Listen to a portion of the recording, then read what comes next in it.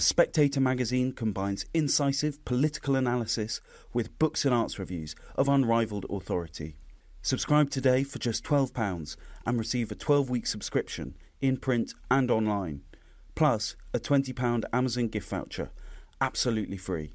Go to spectator.co.uk/voucher.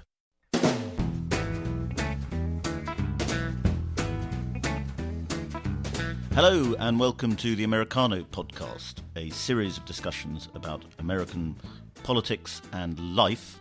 My name is Freddie Gray. I'm the deputy editor of The Spectator. I am thrilled today to be joined by John Daniel Davidson, who is a senior editor at The Federalist, and the hardy perennial of the Spectator Americano podcast, Jacob Heilbrunn, who is editor of The National Interest. We're going to be talking about the January 6th committee. The hearings are happening this week, and I think it's fair to say it's had wall-to-wall coverage on most major channels in America. Jacob, let's start with the obvious question. What is the precise purpose of this committee, and is it going about achieving it in the right way? Well, the committee itself has apparently been divided on its ambitions. One was to make the case that Trump was the active conspirator, a spider at the center of a web designed to perpetuate his presidency illegally and create an insurrection. And then the second half, which is more the Democrats, I think, is how do you strengthen the American electoral system and so forth. They went for number one last night. I was surprised by the extent to which they pounded home the theme in the beginning, middle, and end that Trump and Trump alone was fueling this process, and that he had created a circle of enablers, and that he, together with these militia groups, had created this active conspiracy. And now they've promised a lot of information coming down the road. Actually, the most interesting thing I thought came after the committee hearing itself, which was when Benny Thompson was interviewed by Jake Tapper and declared or alleged, depending on your viewpoint, that the committee possesses direct information linking Trump's inner circle to the Proud Boys, who did not stay at the speech, but went directly to the Capitol. So what is the precise evidence linking Trump's inner circle to the Proud Boys? We don't know yet. We don't know it yet. We're expecting it to come. They stated that they have it, but they have not yet released it. John, I'll turn to you as somebody who follows American politics as closely as I can. I get this terrible sense of déjà vu when I watch the hearings this week, because it seemed to me like yet another Trump trial. And we've just had quite a few of them in the last 4 years. And they always take on the same sort of sense of urgency, the same very, very grave language and so on. Adam Schiff always seems to be involved. And it felt like what a lot of people are calling it, political theatre rather than a serious committee. Do you feel that way? Absolutely. We're still waiting for Adam Schiff to produce the evidence of Trump's collusion with the Kremlin in the 2016 election. This is the same playbook they keep going back to. They keep going back to this well. They need Trump to be this criminal villain that they can sort of hold up as the threat to what amounts to one-party rule in Washington. You asked earlier, what is the true purpose of the January 6th committee hearings and of televising them like this? I would submit to you the true purpose is to distract the American people from the problems that are foremost on their mind and that the Democrats are going to get destroyed over in November. That's the purpose of the hearing. That's always been sort of the purpose of, positing Trump as a kind of uber villain in American politics. There's nothing here. There's no more here than there was in the Russia collusion hoax and the Robert Mueller investigation that ended with a fizzle, that ended in a failed impeachment effort. I don't think that we're going to discover anything.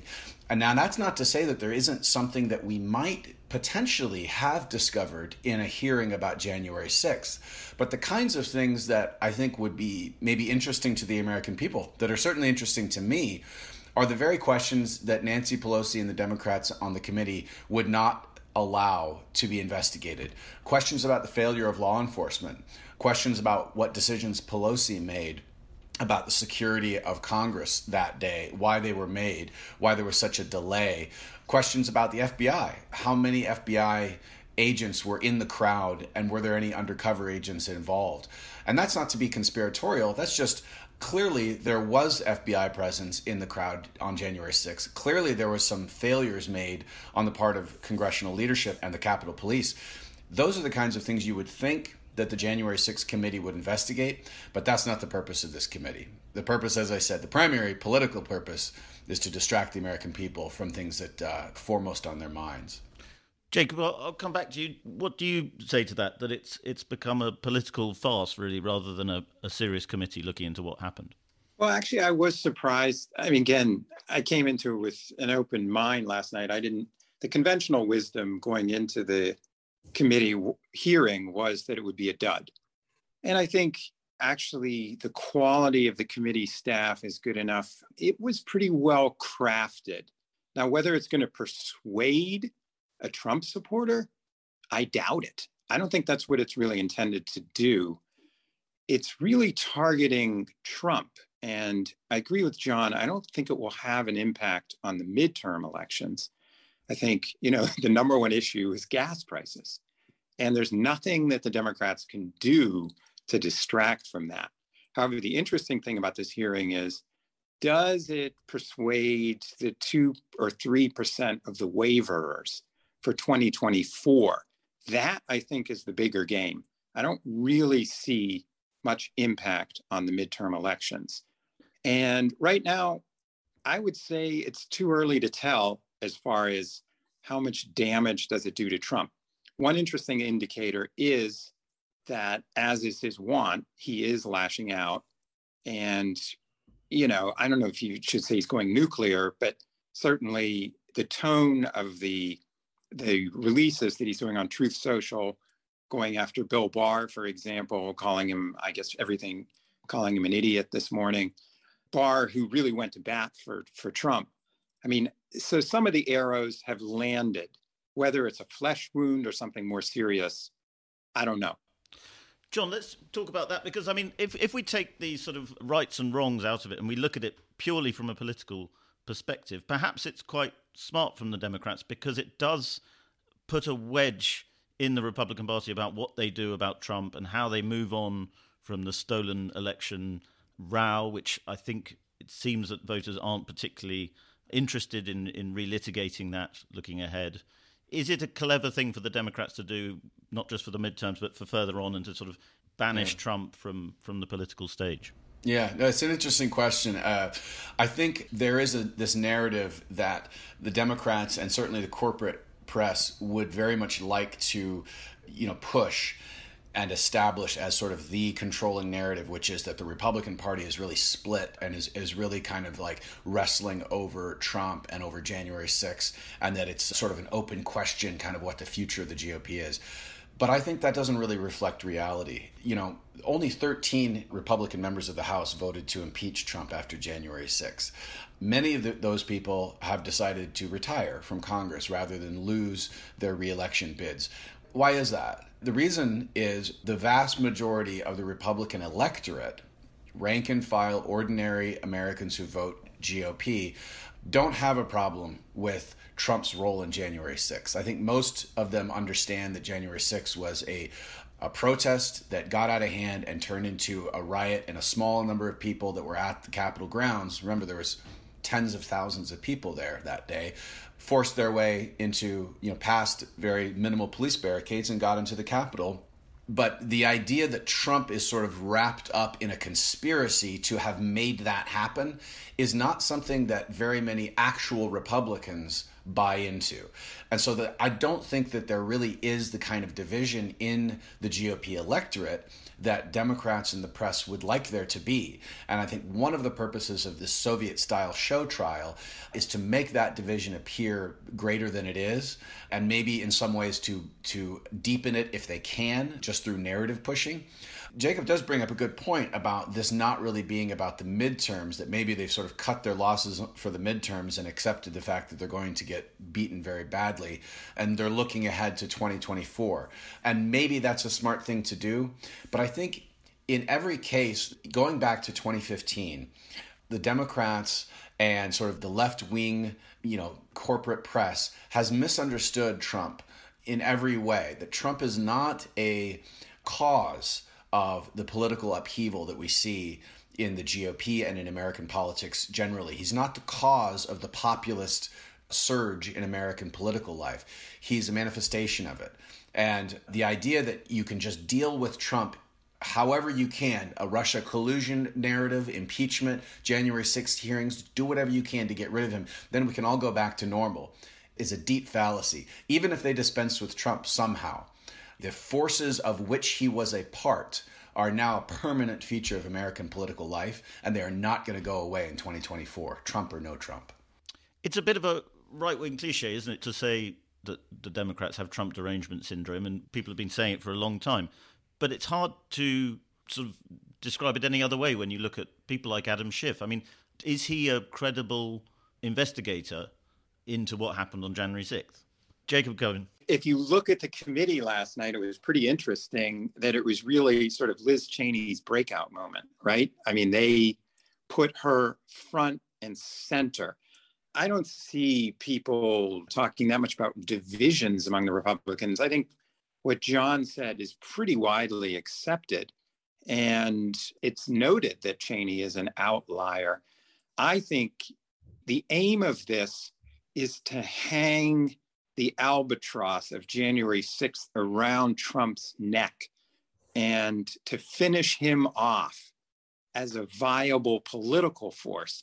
And in that sense, you could argue, look, if we're talking strictly tactics and not talking about the morality or anything that happened on January 6th, the Democrats could be doing the Republican Party a huge favor.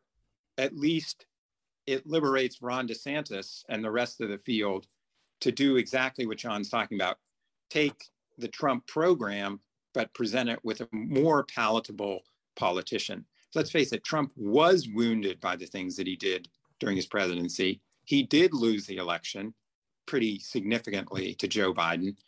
So I don't actually think that he's a great candidate for the GOP in 2024.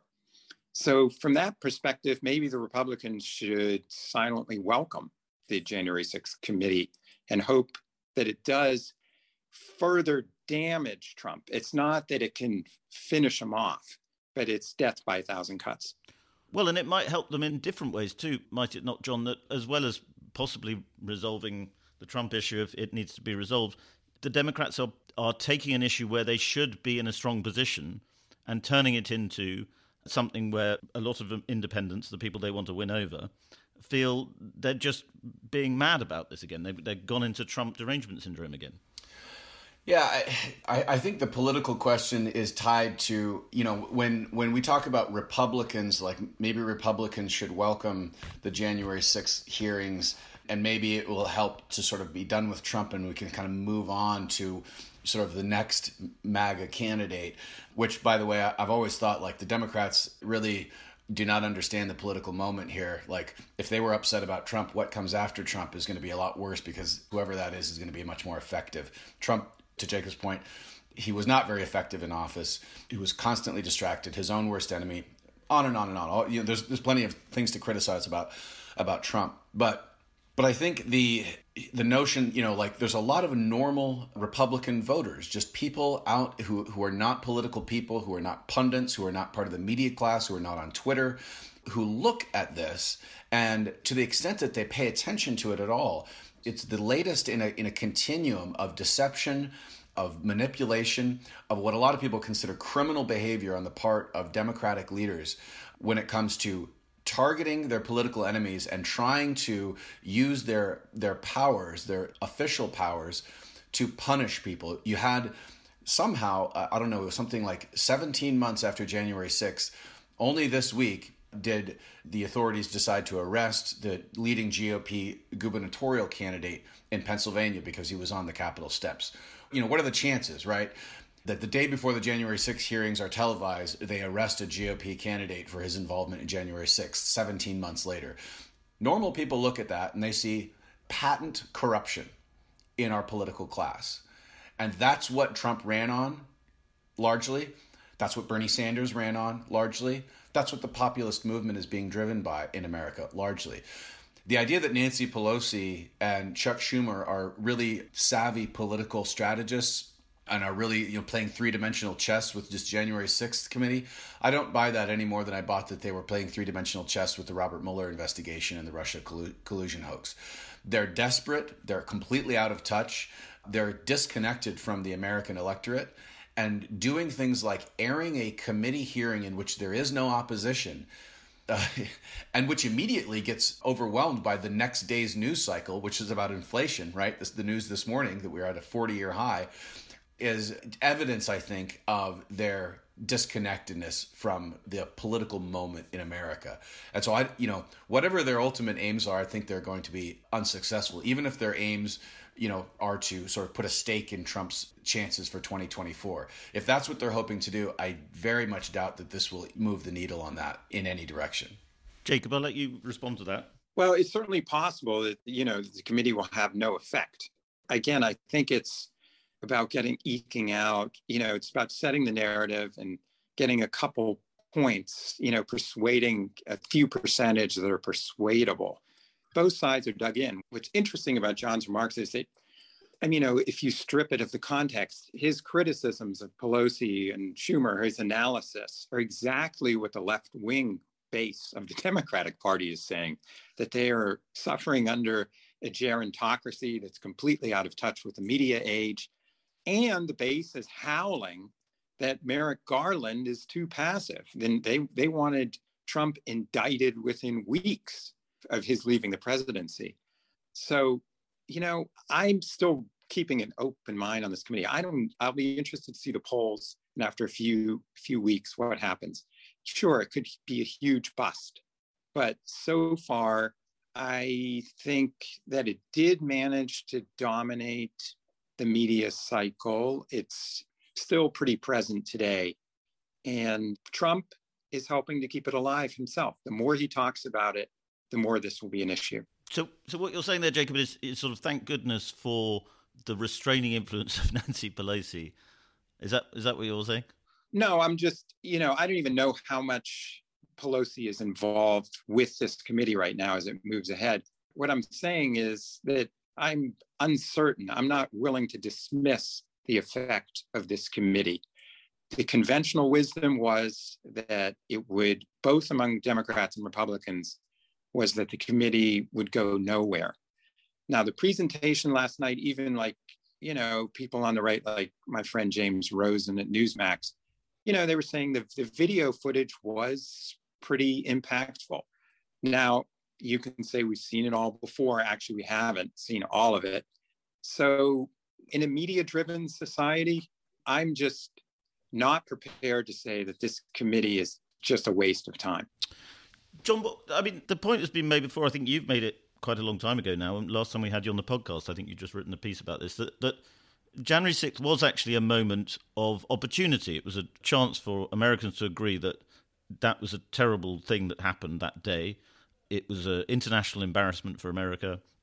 It showed that the integrity of democracy in America was in grave peril. And therefore, the committee was a great chance to perhaps sort of address the reasons for that. And it's quite obvious that if you look at Republicans and Democrats, the opposite is happening, and partisan bitterness is only getting worse, and the perception of reality, two different realities, are getting further and further apart. Is that a fair point? Yeah, I think it is. It occurs to me, there is a question that I would have for John, which is, if you look at what Trump is doing, Freddie, in answer to your question, he's not saying, well, it's unfortunate that it happened. he is now issuing statements saying that this was the greatest day in American history. So he's going all in, as it were. So what do you think of that tactic, John? I mean, do you think that that is a tactical mistake? He'd be better off to say, well, it was trivial. He's not saying it was trivial. He was saying that more people came than to any rally, and that it was a great thing. I think it's a mistake in the sense that I thought his comments, going back during his presidency after the Charlottesville riot, where he made his, decent people on both sides comments. Now, what he said, he was not saying in Charlottesville that the sort of the neo-Nazis were the decent people. He made these muddled remarks that were easily kind of turned on him by Democrats. And I think that he's doing something similar here.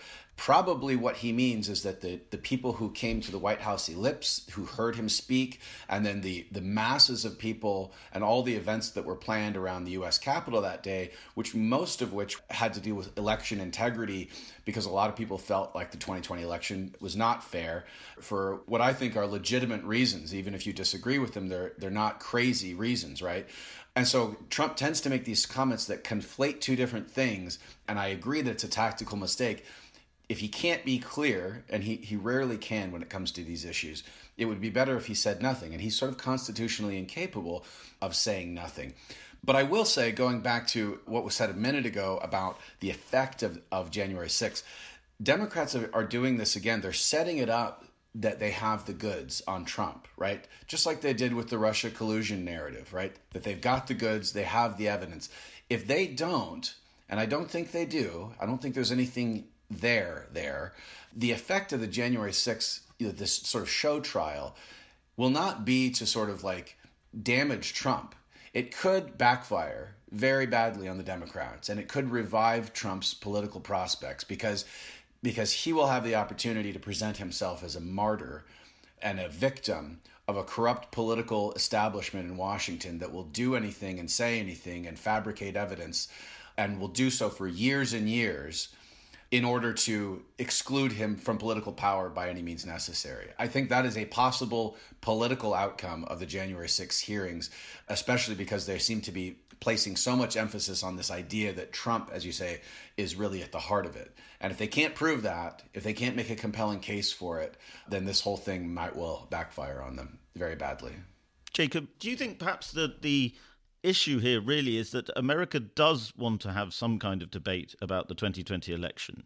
That there are a lot of concerns among Republicans, and as John says, they're not all crazy, that the election was at best very unusual, and that election integrity, election reform is very much needed in America, and that the Democrats want to castigate that line as conspiracy theory, stolen election talk, and unacceptable. I don't know. My impression is from the Republican primaries, particularly in Georgia, where that people are, even among Republicans, maybe not all Republicans, but people are more interested in gas, inflation. I don't think they really care about the 2020 election. If you look at the quotes from the voters in Georgia and elsewhere, I think most people have actually moved on. So personally, I think the Republican Party would be far better off, as McConnell is doing, in really paying not that much attention to the January 6th committee in terms of political tactics. And most of them want to move on from this election fraud. How's Trump going to win in 2024? He had a message in 2016, which was make America great again. But if he's just ranting about the 2020 election, he's not going to win. He's got to focus on, or any Republican candidate has to focus on, how they're going to turn around America against, if Biden is running against someone they'll portray as somewhat a doddering president. John, do you want to reply to that? Yeah, I agree with that. I think people have moved on largely from the 2020 election, and they are concerned about sort of the everyday issues that they confront at the grocery store and at the gas station. And that's always true in times of economic stress. That's where people's primary concerns lie, because they don't interact. They don't think about the 2020 election every day, but they do think about the price of gas and groceries every day. But plenty of people who don't want to relitigate the 2020 election are nevertheless very disturbed at the prospect of our future elections playing out the way the 2020 election did, with absentee ballots being sent to every voter on the rolls, with drop boxes, with uncontrolled rules around counting absentee ballots, with judges just sort of issuing rules to override state election law. These are things that concern a lot of people and that are going to concern a lot of people in the 2022 midterms in November and in 2024. So I think that it's not necessarily true that no one cares about those things anymore, or that no one's going to be thinking about those things. It's just that, yes, a successful Republican in 2024 is not going to be able to win by relitigating 2020. They're going to have to be looking forward. They're going to have to address the things that are foremost on people's minds. But I have to say, there's a large body of Republicans that continue to be deeply disturbed by what happened in 2020. And what they don't want is a political party or political leadership on the Republican side that pretends that all of that was fine. Jacob? The interesting question will be, if, as we all think, the Republicans win in November, are we going to see a frenzy of investigations from the House Republicans targeting the Biden administration, looking at the election, looking at the Afghan pullout and so forth, rather than focusing on crime and inflation? I think it goes even broader than what we were talking about. We're not putting this broadly enough. There is a sense in America that the entire country is completely lurching out of control under Joe Biden. That has to be the Republican message, that under Biden, America is losing its pride of place at home and abroad. That is even worse than the Jimmy Carter era. But I think if I understood what John was saying, I think the point is that while election integrity might not be a key concern, an everyday key concern, voters hate talking about it so much that sensible measures to make elections less questionable are appealing to them. Yes, I personally, since I'm not that concerned, as far as I can tell, I don't see any problem with the election security myself. It looks like it was pretty airtight. The Republicans in Georgia have passed more measures. Pennsylvania, you have Mastriano running. That will be an interesting election, because that'll tell you, again, how whipped up people are about 2020 as well, because that's he's a big advocate that the election was stolen. So no, election security as a political issue for a certain element of the population, sure, they'll be whipped up about it. But does it actually affect the independent voters, swing voters? I doubt it. Okay. And then finally, Jacob, when the Trump-Russia inquiry was going on, we did many podcasts, and there was always talk of a smoking gun. At the beginning, you suggested you think the Democrats might not just be imagining that they have serious evidence that Trump was this spider in the middle of the insurrection web. Well, they're saying that they do. I haven't seen the evidence, but Benny Thompson was unequivocal last night. So it gets back to what John was saying. He's got to produce or shut up. He seemed fairly confident. Now, what those ties are, who they were, was Trump himself in contact on these issues with that inner circle? Let's find out. I don't think that last night was helpful for Donald Trump. I think his life has become more difficult. John, do you agree? I don't think last night mattered at all to Donald Trump or to anyone in America. I don't think that people are paying attention to it. I think people smell a rat. I don't think that the Democrats who are in charge of the January 6th committee are credible. They're not credible with Republican voters, and they're not credible even with their own more radical left-wing base, which has sort of given up on democracy in general. I think that there is no sort of smoking gun. I guess we'll see. I could be wrong, but if I were a betting person, I would bet that the Democrats are up to the same kinds of tactics and tricks that they have been up to since Trump won the presidency in 2016. I think that the whole January 6th committee is a Soviet-style show trial that will damage the Democrats more than it will damage Trump. And again, maybe I'll turn out to be wrong, and they've got the goods this time. Finally, Adam Schiff comes through, but I doubt it very much. John and Jacob, thank you very much for coming on to Americano. Thank you very much for listening to that episode of Americano. If you enjoyed it, please subscribe. And if you really enjoyed it, please leave us a star rating, preferably 5 stars, and a review.